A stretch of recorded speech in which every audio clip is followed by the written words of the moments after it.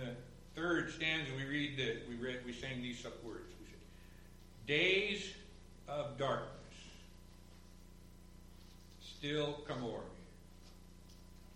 Sorrow's paths I often tread. But the Savior still is with me. By his hand I'm safely led.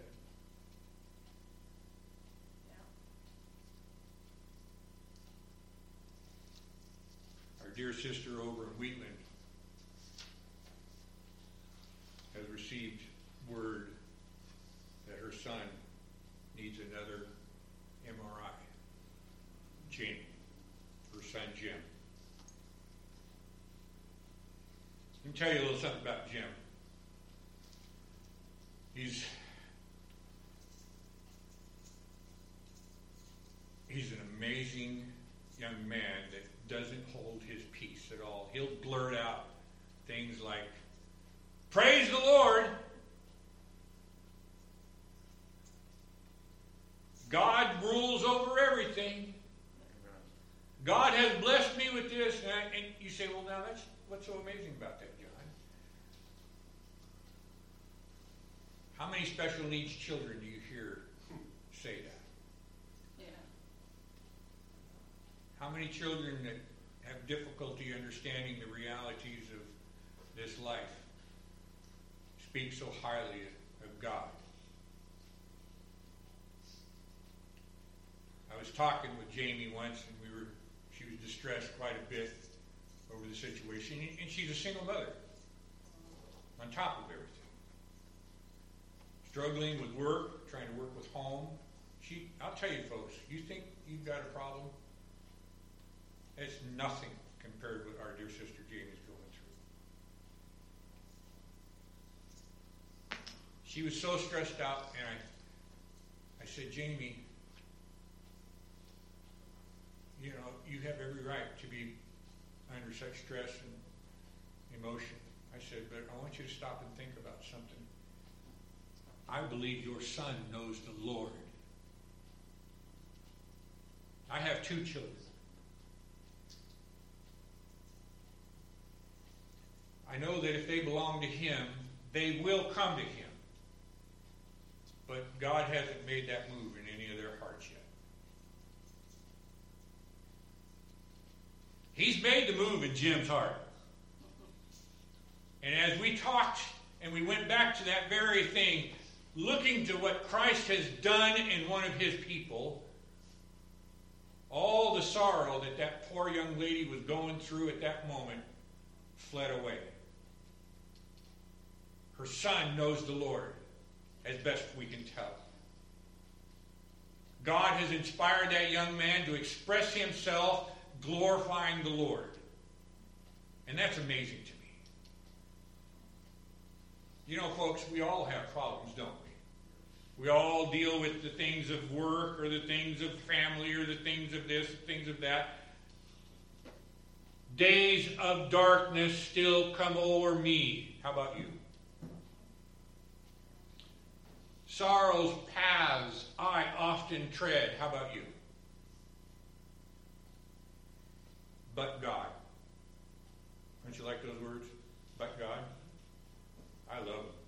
But God, who is rich in mercy and in grace. For with he loved me, he gave his only begotten Son for us. What a great God. How great thou art. Turn over to the book of Numbers, if you would, please. You ever get to feeling like you're alone in that sorrowfulness, on that paths of sorrow, the days of darkness? Am I alone in this, Lord? Am I the only one that struggles with the sin that's within me? Am I the only one who stops occasionally and thinks to myself, Lord, am I really yours? How can a mind who knows the truth of God think such thoughts as I do? can a mind that knows the truth of God and what He has done for me, He laid down His life and shed His blood for me. How can a mind who knows that, who's experienced grace in the heart, allow the pride to stand up and say, I'm not going to go talk to that person because I'm better than they are?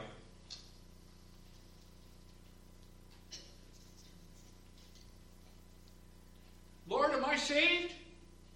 Do I belong to you?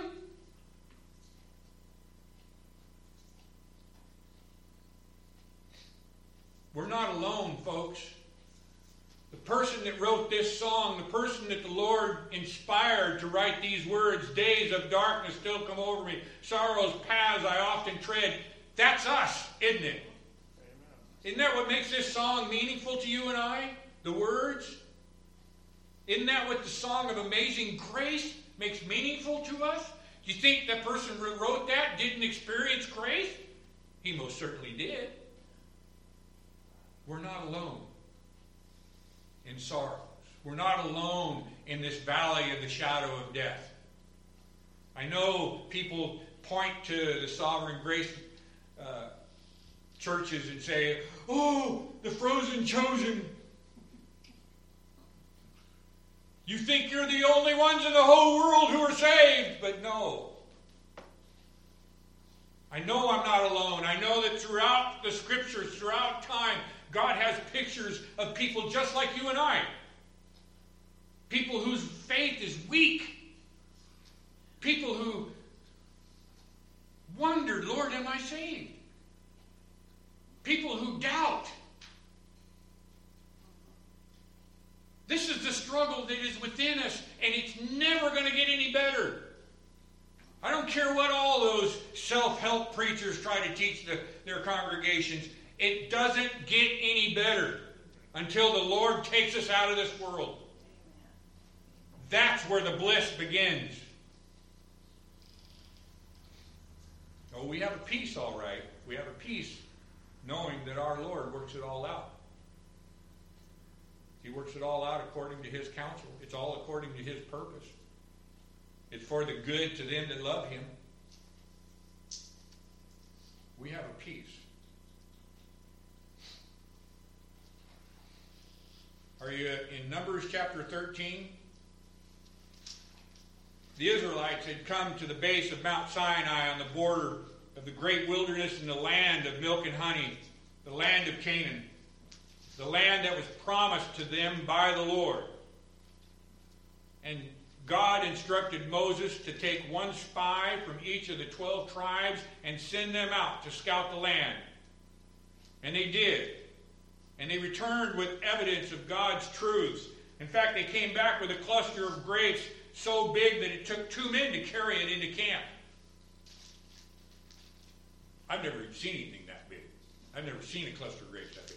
My mom had a grape harbor over the back patio, and we'd get some. There were some years where it was sparse, of course, but some years there were grapes, big old, huge grapes. You might have to grab it with 2 hands, but never one big enough. It took 2 men to carry it. This is our Lord said it would be there, and they went, and it was there.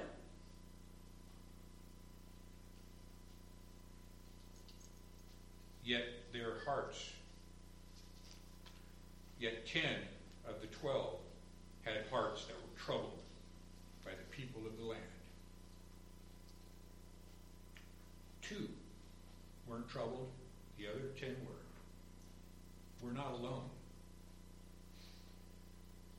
We're not alone. Look with me, if you would, chapter 13, Numbers chapter 13, beginning at verse 1. And the Lord spake unto Moses, saying, Send thou men, that they may search the land of Canaan, which I give unto the children of Israel. Of every tribe of their fathers shall send ye a man, every one a ruler among them. And Moses, by the commandment of the Lord, sent them from the wilderness of Paran. All those men were as heads of the children of Israel. And then it goes on to list those men. And I want to jump over to verse 17, if you would, please. And Moses sent them to spy out the land of Canaan, and said unto them, Get you up this way southward, and go up into the mountain. Now, just keep going. And see the land what it is, and the people that dwelleth therein, whether they be strong or weak, few or many, and what the land is that they dwell in, whether it be good or bad, and what cities may be that they dwell in, whether tents or in strongholds, and what the land is, whether it be fat or lean, whether there be wood thereon or not, and be ye of courage, good courage, and bring of the fruit of the land. Now the time was the time of first ripe grapes. So they went up and searched the land from the wilderness of Zin unto Rehob, as men came from Hamath. And they ascended by the south and came unto Hebron, where, and this, I'm sorry folks, I struggle with names, you know it, I do the best I can. Hyman, Shehashai, and Talmai, and the children of Anak were. Now Hebron was built 7 years before Zoan in Egypt. And they came unto the brook of Eshol, and cut down from thence a branch with one cluster of grapes, and they bare it between two upon a staff. They brought of pomegranates and of figs. The place was called the brook of Eshol, because of the cluster of grapes which the children of Israel cut down from thence. And they returned from searching of the land after 40 days. And they went and came to Moses and to Aaron and to all the congregation of the children of Israel unto the wilderness of Paran and Kadesh, and brought back word unto them and unto all the congregation, and showed them the fruit of the land. And they told him and said, We came unto the land whither thou sentest, and surely it floweth with milk and honey, and this is the fruit of it. Nevertheless, the people be strong that dwell in the land, and the cities are walled and very great. And moreover, we saw the children of Anak there. We'll see in a moment, the children of Anak are giants. The Amalekites dwell in the land of the south, and the Hittites, and the Jebusites, and the Amorites dwell in the mountains, and the Canaanites dwell by the sea and by the coast of Jordan. And Caleb still the people before Moses and said, Let us go up at once and possess it, for we are well able to overcome it. But, now remember, we're talking about not being alone when it comes to doubt, when it comes to the paths of sorrow. But the men that went up with him said, We be not able to go up against the people, for they are stronger than we. Remember, our Lord is the one who said he would give this land to them.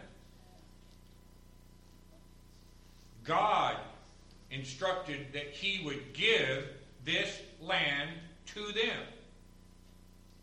Do you know the Lord tells you and I he'll give us everything?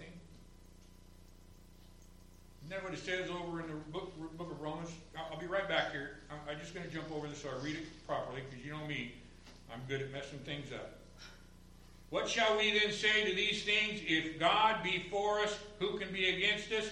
He that spared not his own son, but delivered him up for us all, how shall he not with him also freely give us all things?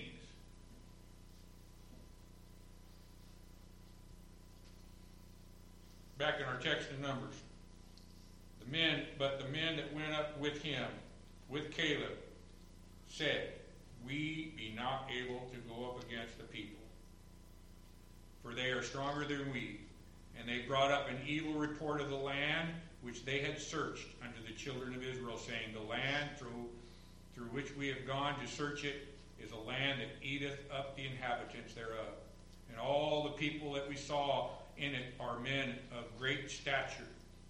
And there we saw the giants, the sons of Anak, which come of the giants. And we were in our own sight as grasshoppers, and so we were in their sight. Now read 1. Look at verse 1 of chapter 14. And all the congregation, they came with an evil statement. They came stating, No, God, you're not right. Lord, you can't give us, we can't go up against this people. They're too big for us. trusting in their own flesh, they turned against God and spoke against God, and all the congregation lifted up their voice and cried, and the people wept that night. Their cities, the cities of the land, had high walls. The people were tough. They were hard people. Did you know that Jonah didn't go into Nineveh because the people were too strong?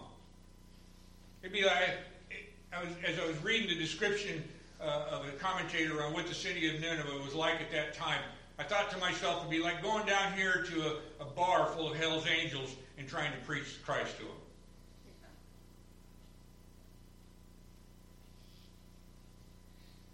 If the Lord sent me there, I would go. I'm thankful He hasn't sent me there yet. But if He sent me there, I'd go.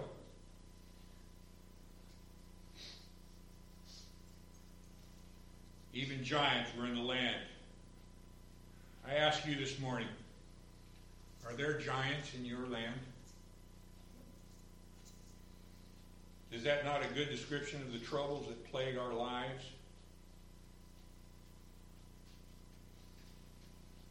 I'm going to make a statement, a bold statement.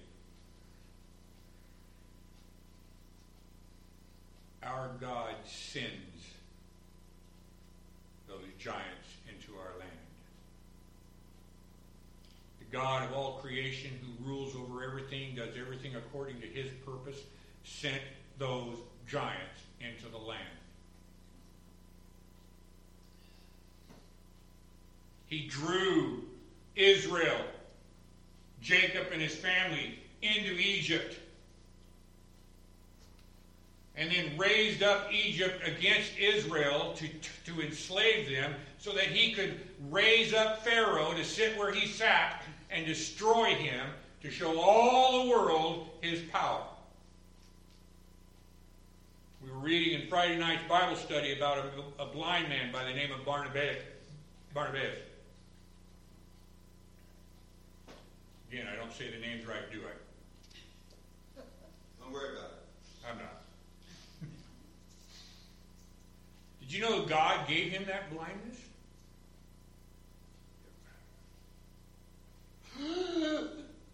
What?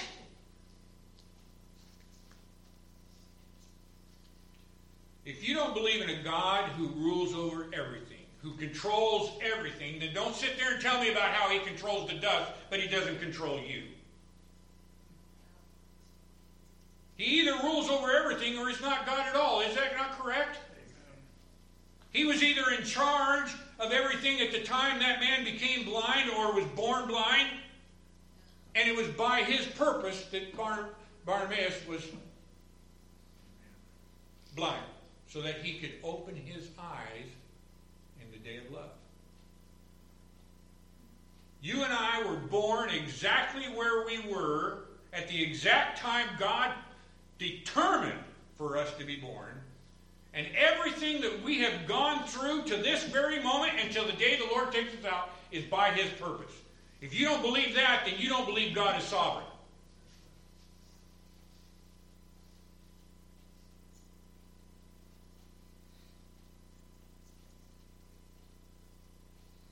Our Lord guides the giants just as much as He does the kings. He turns us all like rivers to whichever way He wants. Have you ever stopped for just a moment to consider the pictures that we see, the old types, the old pictures and types that we see in the Scriptures that God has put there? You know, this is not a story. This is not somebody sat down and just wrote with a pen thinking, oh, that's great. Oh, you know what? I can see something. I got to write that down. You know, imagination. This is not what this is. This is a fact. This is something that happened. God brought these people through the slavery of Egypt so that He could bring them into the wilderness, so that He could tell them, this is the land that I want you to have. And it was His purpose that 10 men would come back and say, no, we can't do that. And it was His purpose that they would go out into the wilderness from there instead of going into the land that was promised, and only 2 over the age of 20 would go into that land. Oh, there were millions of people from Israel, but they spent 40 years out in the wilderness, and everybody that was over the age of 20, other than 2 men, those 2 spies that came back and said, absolutely we can take it, everybody else died in the wilderness. All the ones that were born in that 40 years and all those ones who had not been born at that time came, they grew up and they went on into the land after that. I am so thankful that my Lord has given me these pictures that I can go into His Word, the Word of truth, and say, I'm not alone. I'm not alone. There were others who had doubts. Did Abraham have doubts? Did he not sleep with his wife's handmaiden and had a child by another woman? Did he not have doubts? Oh, yes, he did. Did David have doubts? Oh, yes, David had lots of doubts. A man after God's own heart. One of the strongest apostles I can think of is Peter. Did Peter have doubts? When he looked down at that water,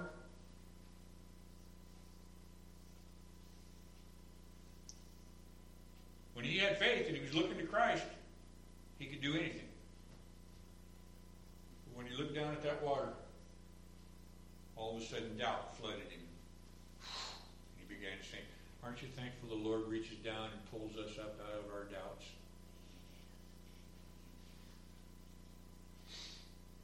Spent a lot of time just introducing today's message. My message this morning is fear or faith.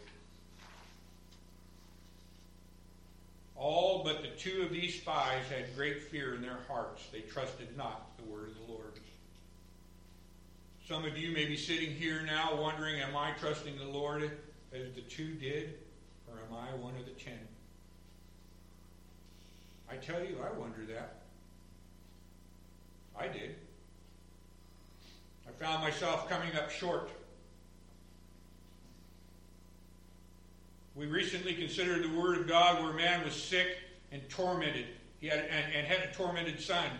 And he came to the Lord for healing, and the Lord responded in these words in Mark chapter 9, verse 23, if thou canst believe, all things are possible to him that believeth. And you know what the man said afterwards? He said, Lord,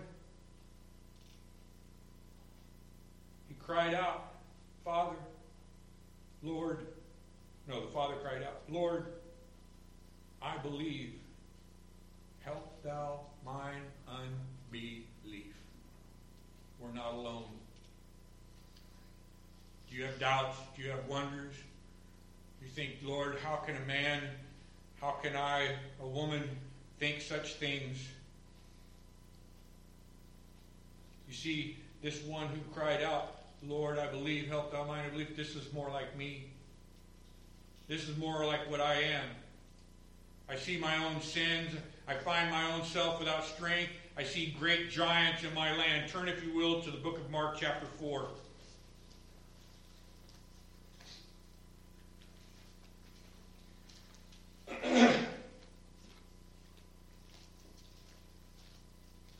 Mark chapter 4.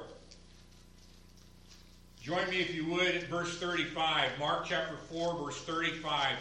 And with many such parables spake our Lord, he the word unto them, as they were able to hear it. But without a parable spake he not unto them, and when they were alone, he expounded all things to his disciples. And the same day, when the evening was come, he saith unto them, Let us pass over unto the other side. And when they had sent away the multitude, they took him even as it was in the ship, and there were also with him other little ships. And there arose a great storm of wind, and the waves beat it into the ship so that it was now full. And he was in a hinder part of the ship, asleep on the pillow. Does it ever seem to you that the Lord's asleep in your life? Lord, where are you? Lord, I need you now. Where are you? Do you care if I die? Do you care if the troubles that are pounding down against me beat me to death? Our dear sister was crying just like that. Her troubles were great.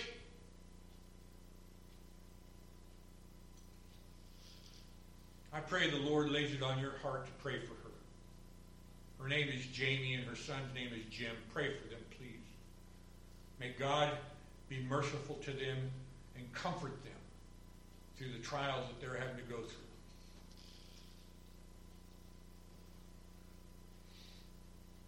Lord, do you care? And there arose a great storm of winds, and the waves beat into the ship, so that it was now full. And he was in the hinder part of the ship, asleep on a pillow. And they awake him, and said unto him, Master, carest thou not that we perish? And he arose, and rebuked the wind, and said unto the sea, Peace, be still. And the wind ceased. Did you hear that? The wind ceased. If it's God's will to bring you to the point of crying out to Him, He will. And sometimes He brings you to that point so that He will call the winds to cease. So that you will know He is God. People say, well, I'm looking for signs. I need something to show me. God shows us His signs all the time. I don't need to look for it. He shows them to us.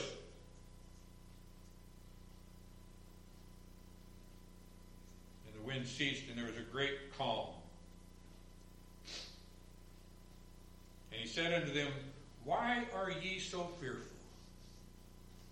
How is it that ye have no faith? And they feared exceedingly, and said one to another, What manner of man is this, that even the wind and the sea obey him? What manner of man is this, that even a dead spirit can be given life and believe in Him? We were all dead at one time, weren't we? If you see that, it's because you were blind before and now you see. Because God has given you sight. What manner of man is this, that even the wind and the sea obey him? This is a man like no other. A man that never walked this earth. This one has not the seed of Adam, the seed of sin. This one came by the way of the Spirit through a virgin. This one had no guile in his mouth. He knew no sin. He walked perfectly. Everything he did pleased the Father, our Lord God from heaven. And everybody around heard it, said, This is my Son, in whom I am well pleased. Jesus Christ, the Lord, is who he is speaking of. He and the Father and the Spirit are one, and all the fullness of the Godhead dwelleth in him bodily. The wind and the sea answer to him, because he is the Lord of all lords. He is the King of all kings. He is God in the flesh, and he is the one that says this in Isaiah 14:24. The Lord of hosts hath sworn, saying, Surely as I have thought. All he has to do is think it. Some like to say, well, he snapped his fingers. God just says, let it be. And it is.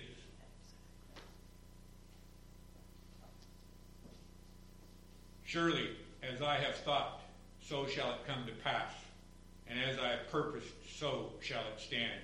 He says again in Isaiah 46:11, calling a ravenous bird from the east, the man that executeth my counsel far from a far country. Yea, I have spoken it. I will also bring it to pass. I have purposed it. I will also do it. And if that's not good enough for you, I can give you a third verse. I'm sure there's a lot more, but here's a third one, Jeremiah 4:28. For this shall the earth mourn, and the heavens above be black. Because I, speaking of God, speaking of the Lord. I have spoken it, I have purposed it, and will not repent, neither will I turn my back from it. Folks, this is the sovereign God that we talk about from this pulpit every Sunday. The one who has purposed everything. That's hard for us to swallow, isn't it? Some of us have been through some pretty downright terrible, nasty, ugly trials in our lifetime. But everything I have been through, my God has purposed for me. Amen. This is the very one who chose us to be the recipients of his love. Think about that. Our God has chosen us to be the recipients of his love. Now, if he purposed everything in creation, is anything going to stop us from receiving that love? Can you stop the hand of God?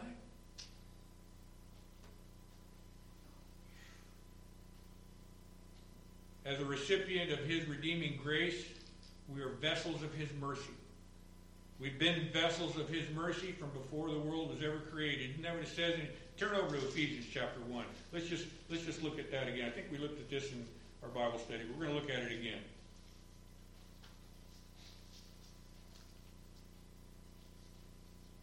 Sometimes that happens when you've got two messages going on in your mind at the same time. Where? Ephesians 1.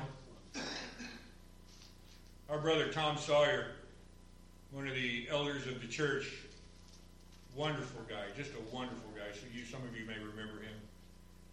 When we had our men's meeting on Sunday mornings, there would be one man who would volunteer for the next Sunday to read scriptures, and every single time Tom would read Ephesians 1. Somebody asked him one time, he says, "Do you ever get tired of reading it?" He goes, "No."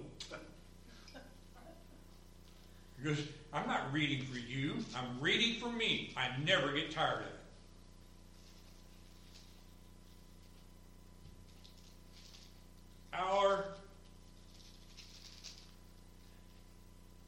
God's purpose for you and I was determined before the world ever was. That's what we read in Ephesians chapter 1, verse 4.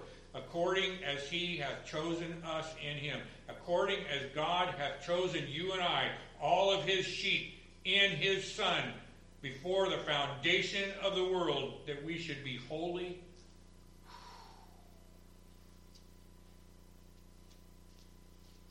and without blame before him. In love, having predestinated us unto the adoption of the children by Jesus Christ to himself, according to the good pleasure of his will, to the praise of the glory of his grace, wherein he hath made us accepted in the beloved. Folks, this one who chose us is faithful in all that he does, all that he says. He is unchanging. He is unwavering. He is steadfast. Scriptures describe him as the solid rock. After telling Peter, "Blessed are you," because Peter had said, "Why, thou art the Son of the living God. Blessed are you, Peter, for flesh and blood hath not revealed it to you." He said, "Upon this rock." Now, many people have taken that and said, that's Peter. That's talking about Peter, because Peter means rock. Upon this rock, my church shall be built. Folks, Jesus Christ is the rock. Peter was nothing but a man saved by grace, just as you and I are. Jesus Christ is the rock that his church is built upon.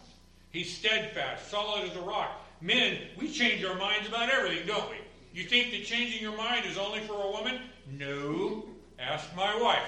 She'll be happy to tell you. Men change their minds just as much. Can't count on men to do anything. I had to change my mind with my daughter. She was going to come down, and I promised her I'd go somewhere with her. And I had to call her up and tell her, "You know what? I just can't keep that promise now." "That's all right, Dad. I'm not sure I really want to go anyway." Men change their minds just as much as women. We do it all the time. But this one that we see in Scriptures, he does not. He set his love upon us and is faithful in all that he has promised. Amen. He faithfully gave himself as our ransom. He faithfully laid down his life as our substitute. He faithfully shed his blood as our scapegoat, as our sacrifice, as our payment to God for our sins. He faithfully laid down his own life in our stead, being made sin for us that we would be made righteous in him. And then when all of our sin was laid upon him and he took it into the grave, he raised himself from that grave, leaving all the unrighteousness that was ours behind, never to be seen again. He is my righteousness. He is my faithfulness. The giants in my land have no hold upon me. The very sin that I look at and say, Lord, how can I think such things? Lay it at the feet of Jesus. Lord, how can my pride swell up so much? Lay it at the feet of Jesus. Our God is bigger than anything else.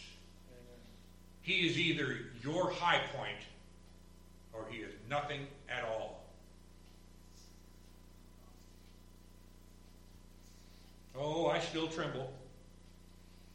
I tremble when the giants go about roaring like a lion. Did you know the devil does that? Goes about roaring like a lion, seeking to devour whom he will. The devil is God's devil on a chain.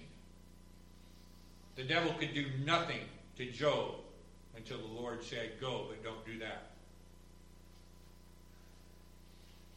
All those devils that were in that possessed person couldn't go anywhere until the Lord said, go ahead. Go into that herd of swine. And then he ran them off a cliff. Are there giants in our land? Absolutely. Are we going to tremble? Yes. But all they're doing is roaring. Did you know this, that a lion, when they roar, they're not hunting? I didn't know that. When a lion roars, when they hunt, they're quiet. You ever watch a cat? They sneak up on their prey. They're not out there. Same thing with lions. They're not roaring. When they're roaring, they're crying out for something. I'm the king of the forest or the king of the jungle. But when they're hunting, they're quiet. Our giants roar, don't they? I'm getting a little bit long here.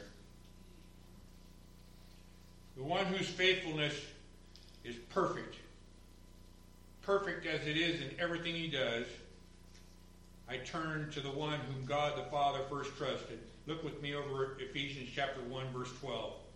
Ephesians chapter 1. Are you still there? I got out of it. Sorry about that. Let me go back to it. Look at verse 12. That we should be to the praise of his glory who first trusted in Christ. If God the Father trusted his only begotten Son, can you and I trust him? Can we go up against those giants in our world, in our land, against him? Now look at verses 13 through 23. In whom, in this very one, whom God first trusted, ye also trusted after that ye heard the word of truth, the gospel of your salvation, in whom also after that ye believed, ye were sealed with that Holy Spirit of promise, which is the earnest of our inheritance until the redemption of the purchased possession unto the praise of his glory. Wherefore I also, after I heard of your faith in the Lord Jesus and love of all the saints, cease not to give thanks for you, making mention of you in my prayers. That the God of our Lord Jesus Christ, the Father of glory, may give unto you the spirit of wisdom and revelation in the knowledge of him. The eyes of your understanding to be enlightened, that ye may know what is the hope of his calling, and what the riches of his glory, of his inheritance in the saints, and what is the exceeding greatness of his power to usward, who believe according to the working of what? Of his mighty power. Folks, we have giants in our land, but they are all smaller than our Lord. Listen to a quotation from Robert Parker, if you would. In these verses, amidst many other blessed things, we have two great subjects of doctrine spoken of. The first is the church is predestinated to the Lord's glory by trusting in Christ. And the other is that after this predestination act, Jehovah, to believe in Christ, the Holy Ghost is said to seal the persons of believers as the Holy Spirit of promise. There will always be storms in our lives, folks. As long as we walk this earth, cursed is the ground that we walk upon. But we have an advocate. We have a mediator. We have the perfect spokesman speaking on our behalf, and he does not fail. He is called Jesus Christ the Lord, for he shall save his people. These pestilent giants that we have walking in our land are big, yes, but God. Turn over to 1 John chapter 1, and I'll bring this to a close. While you're turning there, allow me to quote from Habakkuk 2, verse 4, where it says, "The just shall live by his faith." Where is your faith this day? That's what our Lord asked them. That's what he asked those men on the ship. Why are you so fearful? Where is your faith? The disciples on the ship, they trembled in fear, yet the Lord taught them once again, he is God in the flesh. We constantly are troubled, therefore we are constantly turned to him. When we are at our weakest point, his strength is revealed. We who are purchased of God by the blood of his darling Son, we put our trust in him because of him. He is the author and the finisher of our faith. His gift to us is faith in him. It can simply be put this way, can't it? We love him because he first loved us. I didn't just decide one day, I think I'll love the Lord. No, he showed me his love for me first. Through the preaching of his gospel, I heard about a God who does not fail, who has loved me from before the world was, and that's how he shows each and every one of his people. I loved you, you will love me. So when these giants come your way, look to your advocate. Look at verses 5 of chapter 1. 1 John chapter 1. This then is the message which we have heard of him and declare unto you. This is the gospel message that we have heard of him, and we declare it again and again and again and again. That God is light, and in him is no darkness at all. If we say that we have fellowship with him and walk in darkness, we lie and do not the truth. But if we walk in the light, as he is in the light, we have fellowship one with another, and the blood of Jesus Christ, his Son, cleanseth us from all sin.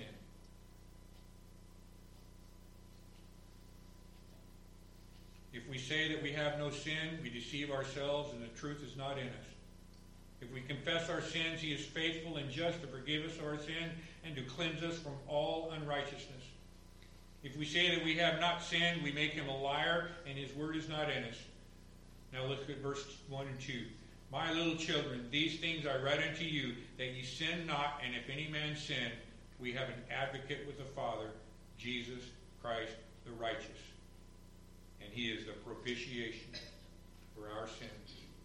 And not for ours only, but also for the sins of the whole world. Now, many want to take that and say, Jesus is the propitiation for the sins of every man.